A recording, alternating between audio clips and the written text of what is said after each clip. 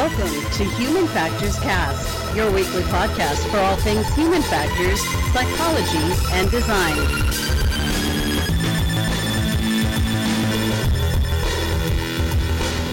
Hello, everybody. Welcome back to another episode of Human Factors Cast. It is episode 161. Today is April 9th, 2020. I'm your host, Nick Rome. I am not joined today by Mr. Blake Arnsdorf. He is unfortunately out sick. Now, I know a lot of you are probably wondering, is it that big elephant in the room that we're all hoping it's not? I don't know.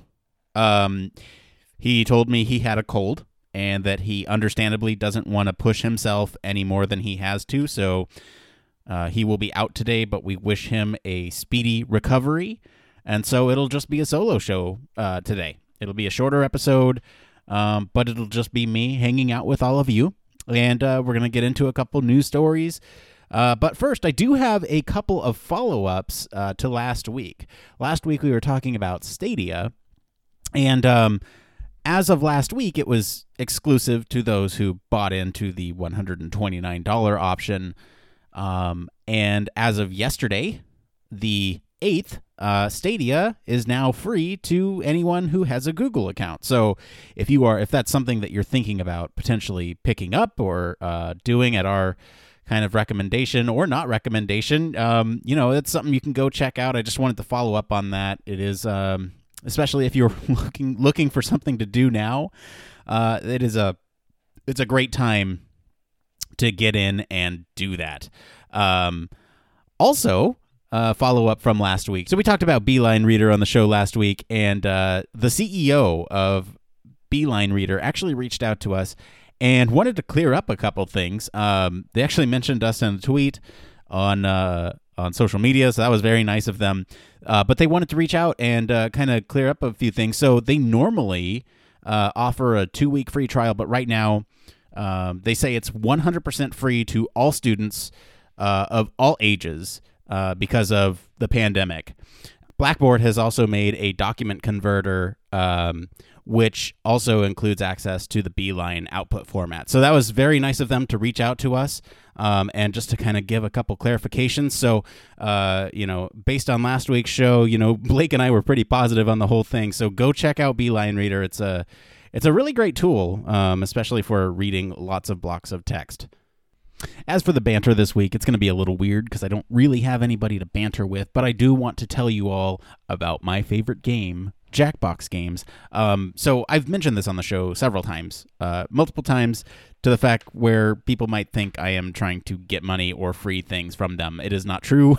It is just a fantastical way to play with people in the same room. And so we actually tried playing Jackbox remotely recently. Which is interesting because you have to figure out the screen share, and you lack something when you screen share. You don't get the responses in the room, and it just kind of changes the dynamic a little bit, especially for some games that rely on people in the same room as you playing these types of games. And I was just reflecting on it, and it's a similar experience, but it loses some of the magic when done through the internet. And but I mean, it's completely still playable. Some of them, anyway. Some of them absolutely require you to be in person, and that's less fun to try to do virtually. But as long as you can still talk to everyone and still kind of see what's going on, it can still be a fun experience. So if you're looking for something to do during the downtime here during this pandemic, you can always pick up a copy of Jackbox Games and try to play with your friends and family. And that's another great thing to kind of pass the time. I'll put a link down below in the description. So anyway, with all that out of the way, it's going to be, like I said, very short episode. So we'll go ahead and get into the news.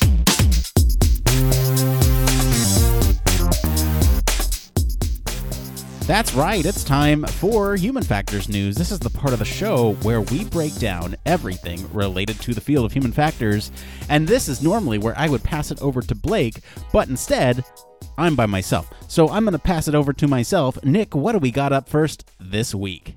All right, well, Nick, this week, As the ripple of COVID-19 careens around the globe, it is forcing humankind to innovate and change the way we work and live. The upside of where we find ourselves right now is that individuals and corporations will be more resilient in a post-COVID-19 world. So earlier this week, Forbes actually put out 9 predictions of what our world may look like once we have left the pandemic behind. Now, Nick, earlier on the show, we're saying we want good news. This is talking about COVID-19, but I will kind of say here, we're looking forward. We're looking at a post-COVID-19 world here. I still categorize this as positive news, and hopefully you do too. So they put out these 9 predictions here, and I wanted to talk through them because I think a lot of them touch human factors in a lot of different ways. And so with that, I'm just going to go through the list, and then maybe I'll chat through each of them. So we have more contactless interfaces and interactions. We have strengthened digital infrastructure. We have better monitoring using Internet of Things and big data. AI-enabled drug development. We have telemedicine. We have more online shopping, an increased reliance on robots, more digital events, and a rise in esports. So I'll just kind of go through this list and kind of talk through each one. So starting with contactless interfaces and interactions, this is something that I've actually seen since the pandemic hit. If you go to a drive-thru now, they hold out the pen pad for you to put in your card, so that way there's not as many hands on your card as you might get, previously, where they take your card, swipe your card, do all that stuff. Additionally, I think a lot more people are going to be sort of hesitant to shake hands with each other. I think, a new greeting might be an elbow bump or a bow or like a wave or something like that. It will change human culture, and it's interesting to think about how we will change as a society once this is all over. Now, even getting away from the society, I think technology will play a big role here once, they talk about machine vision and gesture-based interactions, especially with technology here. And I think that's another important note, is that once all this is done, we're going to be doing a lot of contactless voice interactions, gesture-based interactions with the technology to allow us to limit the amount of physical contact that we have with these. Jumping into number 2 here, strengthen digital infrastructure. I think a lot of us can already see some of what's going on right now. So with everybody kind of telecommuting and straining internet infrastructure, with playing a bunch of games online or streaming media from various places in the world, I think a lot of these companies are starting to kind of rethink how they are manufacturing their infrastructure. And I think we can think about sort of these digital solutions as kind of a permanent stay now, right? Maybe we have these meetings, these lessons, these workouts continuing through regular life after this. And maybe this was kind of the catalyst to making these digital types of things more, what's the word I'm looking for? More acceptable socially. Because now everyone's done it. It's not just the introverts who stay inside and play D&D games from their computers, and I'm not speaking from experience there. Maybe I am. But you get the point here, is that digital infrastructure has changed drastically in the last couple months, and I think going forward we'll absolutely keep that. Their third prediction from Forbes was better monitoring using Internet of Things and big data. So this kind of gets back at something that we talked about a couple weeks ago on the show, which was kind of looking at all the data and things coming out of this virus and how we can kind of use that to kind of track these national or global early warning systems, or how they can inform those early warning systems, rather, and by using GPS data. The article we talked about on the show was how GPS data can kind of track who's been where and who's been infected. And, I think the more we learn to use these types of big data, especially with something like this, we can definitely transfer that over into other early warning systems, and potentially, nip future pandemics in the bud early if we can sort of take this data and run with it and have a model for going forward. We can say, oh, look, this is how it's spreading. We can put, we could be more prepared next time. So number 4 here, AI-enabled drug development. I don't really have a whole lot to say on this. AI helps humans, and it will just help things go faster, because instead of now humans doing the manual labor, computers are doing it. Computers are basically trying to figure out everything for us, and we're just kind of the auditors, and that's fine. It kind of makes things go faster. Hopefully this will inform future efforts to make AI and drug development and kind of set the standard for how we go about drug testing in the future, especially when we need such a quick turnaround for things like this.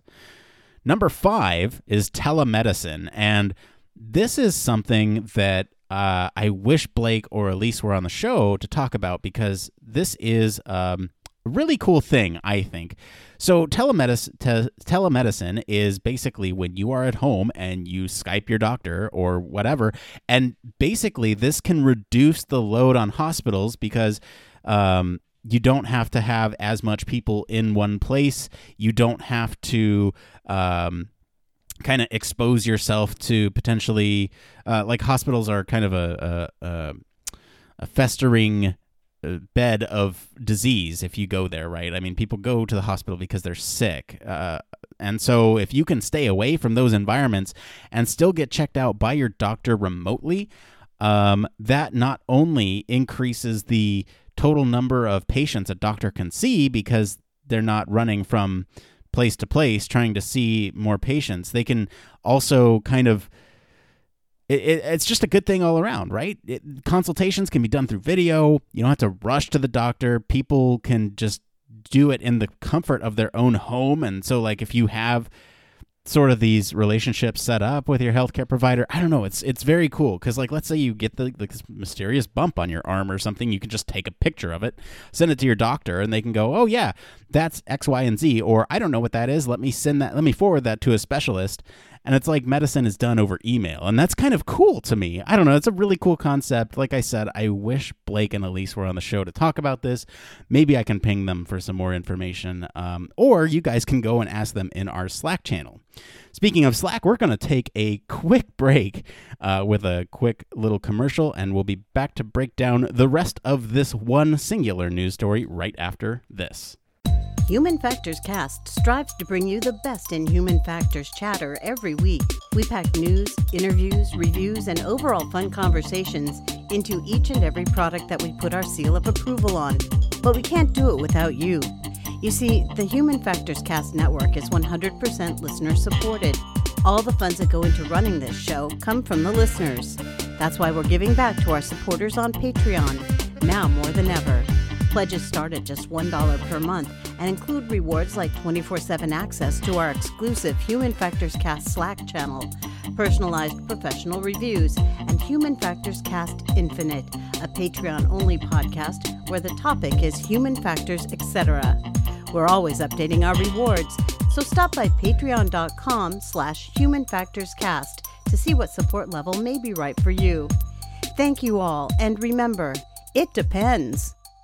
All right, and we are back. You know, I always mention it every week, but one thing that's not mentioned in our new Patreon commercial is our new effort to kind of get out these Human Factors Minutes. Now, this is something that Blake and I are very proud of. We mention it every week, but it is a highly produced, highly researched, kind of 1-minute slice of human factors that you can get to every week. And if you're finding that these episodes are too long for you, even though we've shortened them, and this one will be very short, I think this is a good way to still kind of keep your human factors juices flowing. It's on our Patreon. Again, it's something that we're very proud of.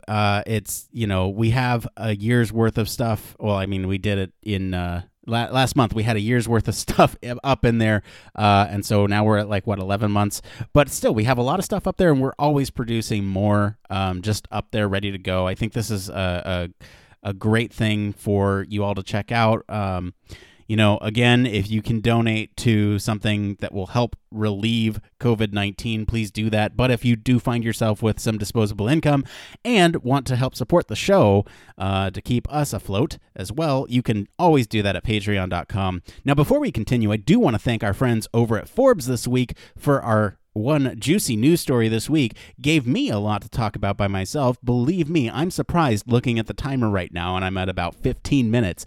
Didn't think I could do that by myself, but here we are. Anyway, if you want to follow along for more of our news stories, you can follow us all over social media or join us on Slack for links to the original articles. Now, we're going to get back to that Forbes article here and talk about the remaining 4 predictions for what's going to happen after a post-COVID-19 world.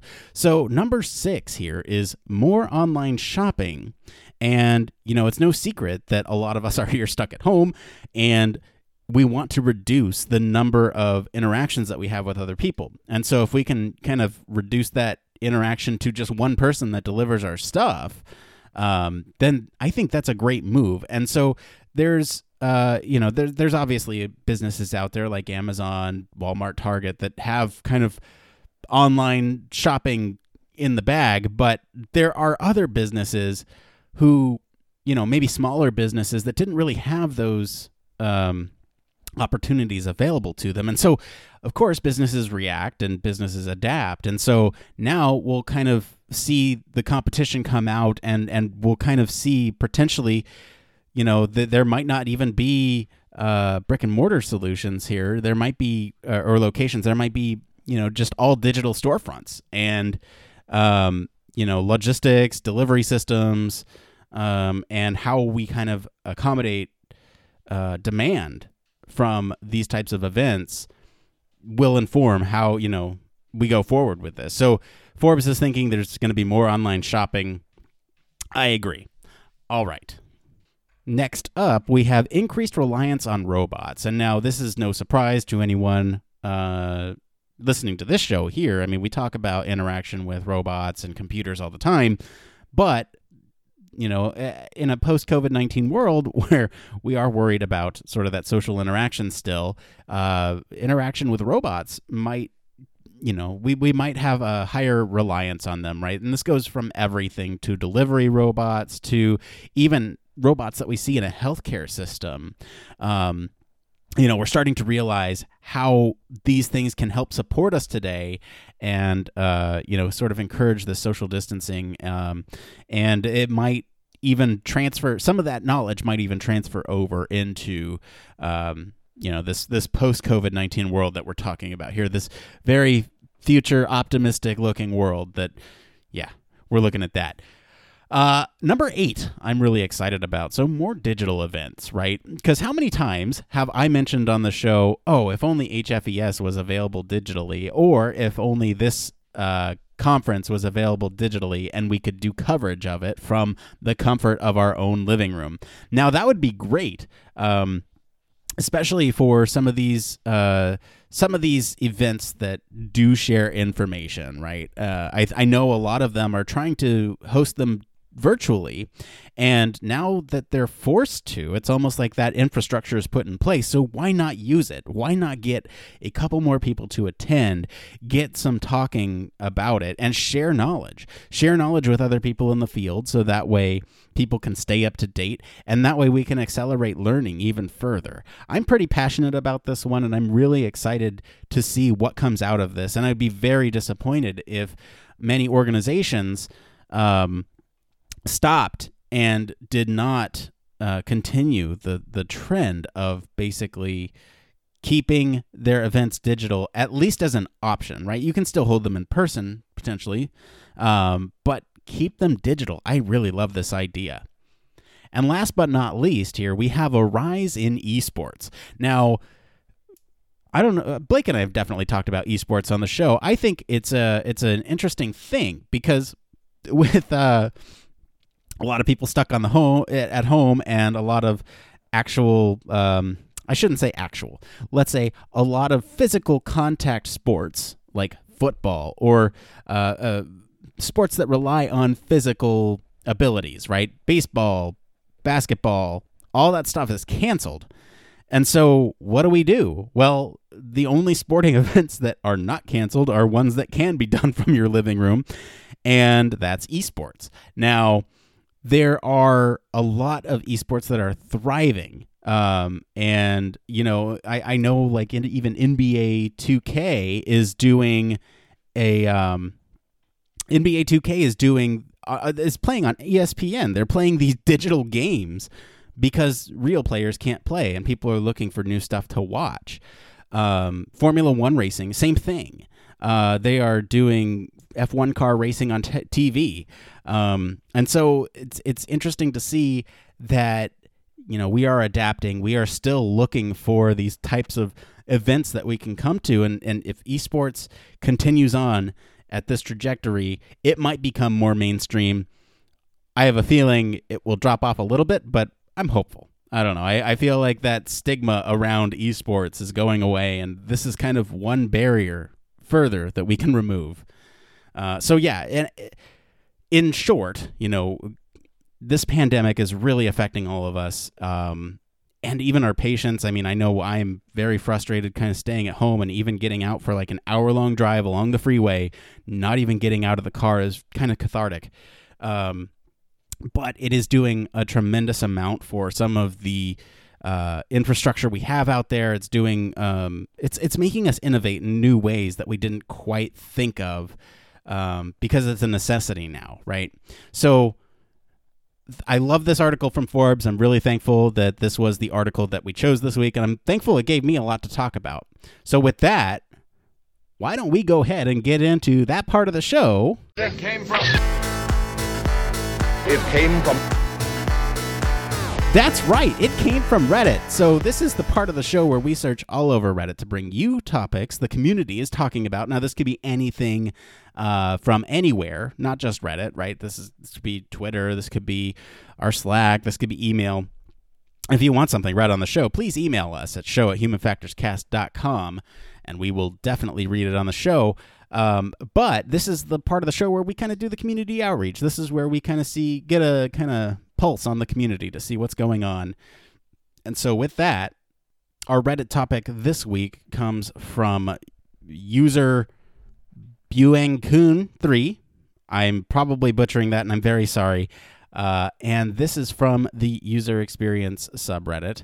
And so they go, the topic of this one here is how to communicate complex interaction concepts. They go on to write, so I saw one of the openings at Google website. One of the preferred qualifications is being able to communicate complex interaction. So apart from using visual tools like Sketch, Adobe, etc., Adobe XD, etc., what are some other ways of communicating complex interaction? And I think there's a couple ways to go about this. I think storyboards is definitely one good way to say, you know, the user does this, then the user does that, then the system does this and that, and then it comes back to the user with this finished product. Now, I think there are two different things here going on. There's complex interaction concepts where there is stuff happening behind the scenes, and then there's complex interaction concepts that the user has to perform.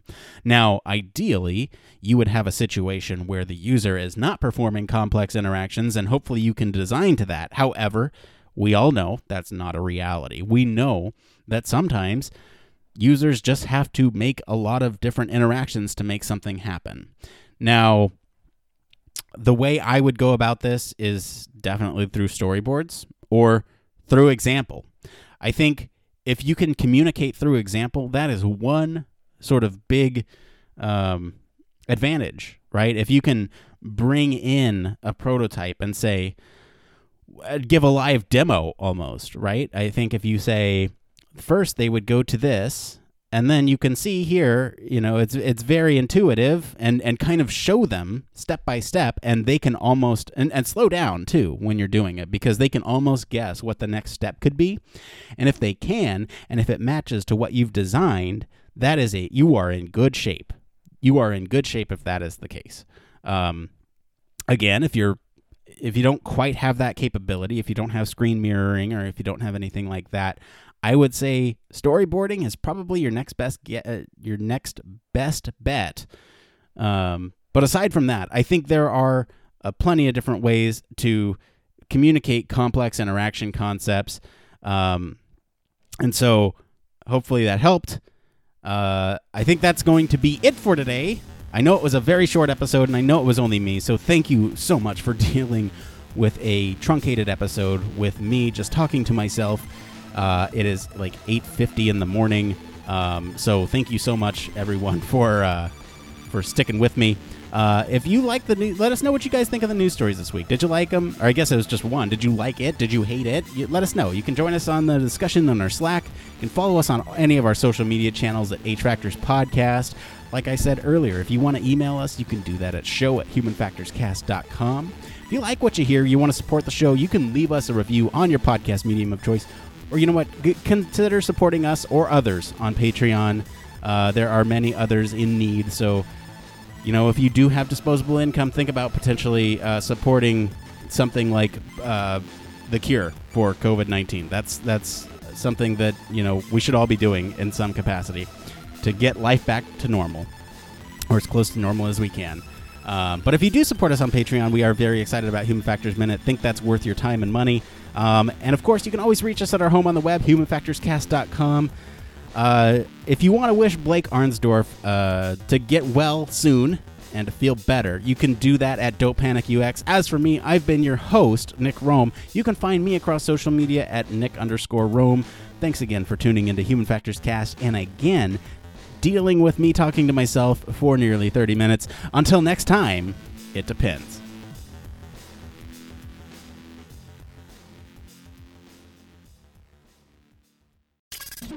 Spacecraft, railway locomotives, nuclear submarines, healthcare, jet aircraft, these are all examples of highly technical systems and organisations, and all have one particular thing in common. They all involve humans. Humans who want to do amazing things and are using technology to achieve them. They all have something else in common. They have amazing people ensuring that the users who are involved can do what they need to do, are safe when they do so, and have the optimum user experience. These people are Human Factors practitioners, and on 1202, the Human Factors podcast, they talk to me, Barry Kirby, about what they do, sharing their career paths, highlighting their ideas and best practices, and fundamentally raising awareness of our discipline.